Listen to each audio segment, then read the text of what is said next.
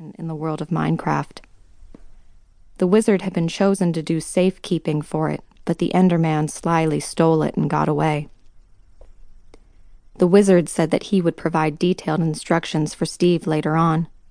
For now, the wizard said, I just want you to clear your mind of all negative thoughts, understand your powers, and help us restore peace in the world. Steve excitedly jumped up. He said, I'd be happy to. Tell me how I can get it back and I'll do it. The wizard laughed. Hold on, young man. Don't you even want to know why this piece of redstone is so magical? Steve stopped in his tracks. He responded by saying, Oh yeah, I totally forgot about that, wizard. Why is this piece of redstone so important? The wizard continued, Well, son, here's the thing. Years ago, a Samaritan came across a piece of redstone in a dark cave that possessed a lot of powers. It could cure the sickest of people and revive them to the greatest health. Steve interrupted by saying, Then why is it so bad if the Enderman stole it? He can't do much harm with it, right? The wizard replied, See, that is precisely the thing, Steve. He is going to take that redstone, visit the graveyards, and revive the most evil criminals we have in the history of Minecraft. He continued, You must use your power of invincibility and take back the redstone. Then you must return back into my house for safekeeping so that peace can be restored. The wizard finally put his hands on Steve and said, Are you up for the challenge, son? Steve excitedly said, Yes, I am. You have nothing to worry about. I can do this easily. The wizard laughed and said, Great. That's what I love to hear. I love your enthusiasm. It's almost contagious. The wizard went to the back of his house to grab some papers. They were maps of some sort. He sat back down on the table and began explaining the details to Steve. Steve! Steve! Steve, wake up now! Loud screams filled Steve's brain. He groggily rubbed his eyes and saw his teacher in front of him. His teacher said, Steve, where is your homework? Please do not sleep in class. Turn in your homework right now. Steve said, I forgot to do it. I left it at home because I had to do a lot of farming for my parents yesterday.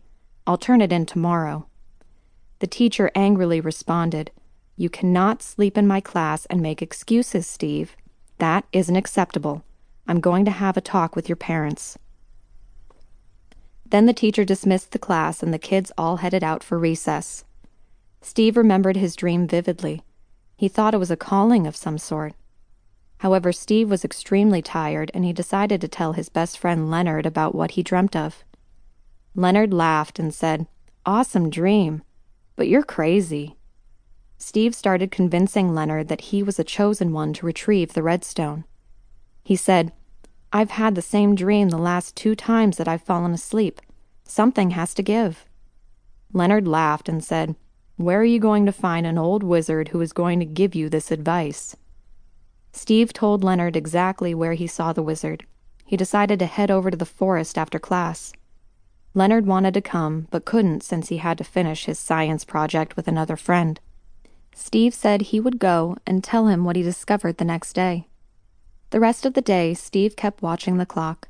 He was excited to leave and explore the forest so that he could start his mission. After a long and grueling wait, the teacher from the last class finally dismissed the students. Steve ran to his house to tell his parents that he had a science project to work on. He told them that he would be back by sundown and be home for dinner. They agreed and were a bit surprised to see Steve take initiative for a project in school.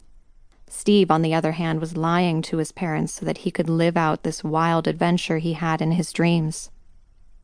He knew if he told his parents about this dream, they wouldn't let him go. He went upstairs, packed his bags with some supplies, and headed out. He grabbed some food from his refrigerator and headed out towards the forest. He tried remembering exactly where he had found the wizard in his dreams.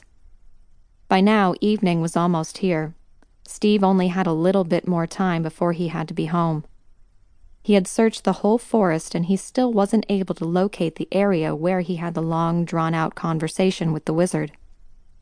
Suddenly, he noticed a beam of light coming from a corner of the forest. He rushed towards that and he saw the same house where he had met with the wizard in his dreams.